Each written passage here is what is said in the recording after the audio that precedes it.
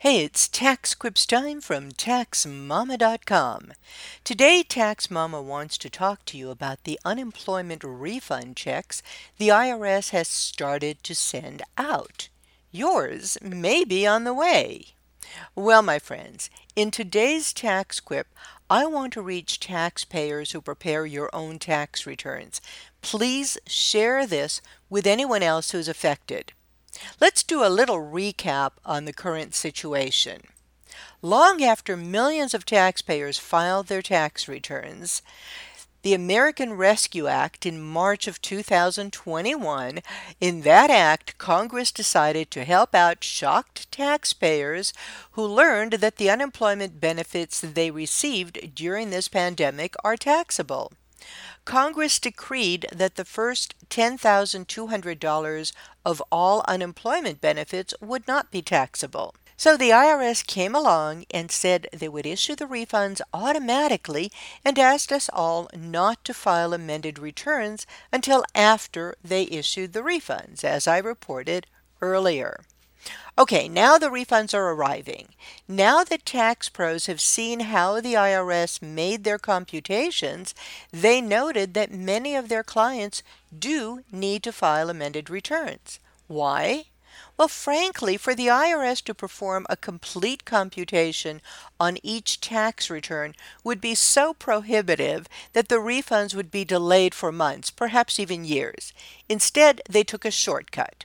They multiplied the amount of the unemployment exclusion up to $10,200, or double that for couples filing jointly in community property states, times the taxpayer's tax bracket.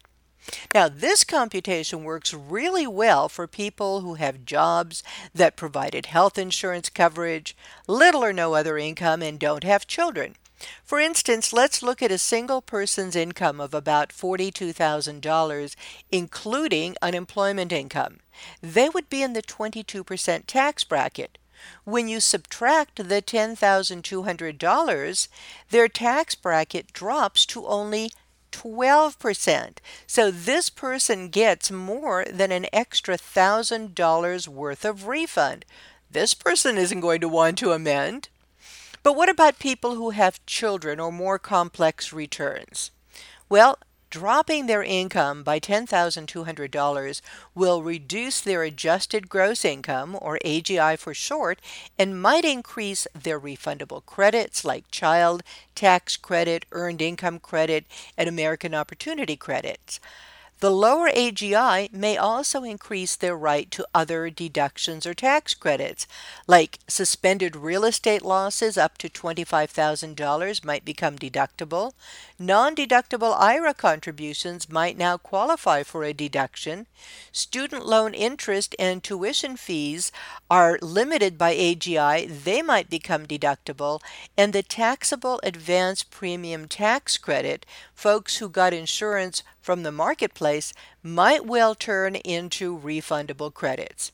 Yes, I know that those people who ended up having to pay back some of that don't have to pay that back. Congress waived that for 2020. But by reducing the adjusted gross income, they might turn that forgiven debt into a tax credit, and this could be a substantial windfall worth thousands of dollars.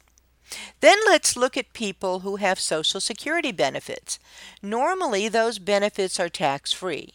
But when you combine Social Security benefits with other income like wages, self-employed business income, or investment income, or unemployment, then up to 85% of those Social Security benefits can become taxable. Dropping the adjusted gross income can bring the income low enough so that none of the Social Security benefits are taxable.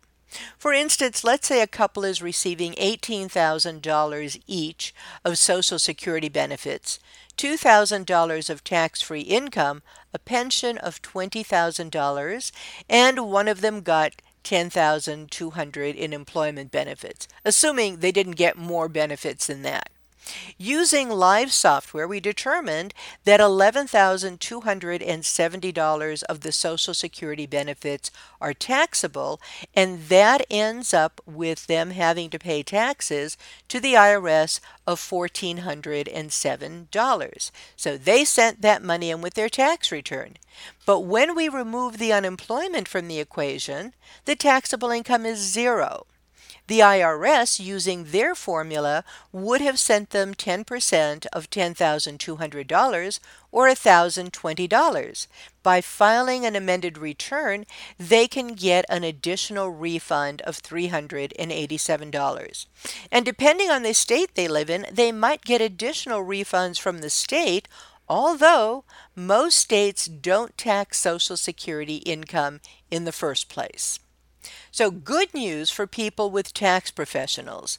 Tax professionals are going to be taking care of their clients either now or when you come in for next year's tax appointment. So feel free to wait until then and see what else the IRS does about issuing refunds to those people who paid the penalties because their income was too high for the premium tax credit. And more good news. The folks at VITA, Volunteer Income Tax Assistants, have told me that they will be reviewing the 2020 tax returns for their clients and that VITA does have the authority to prepare amendments for them at no charge. And that means that the teams at TCE, that's the Tax Counseling for the Elderly, which are often run by AARP, will probably do this as well. You might also be able to get help from the low-income tax clinics often run by colleges and universities if you have a problem getting the IRS to accept your amended returns. In short, although the numbers presented may not look enormous for some households, this can mean thousands of dollars worth of refunds for others.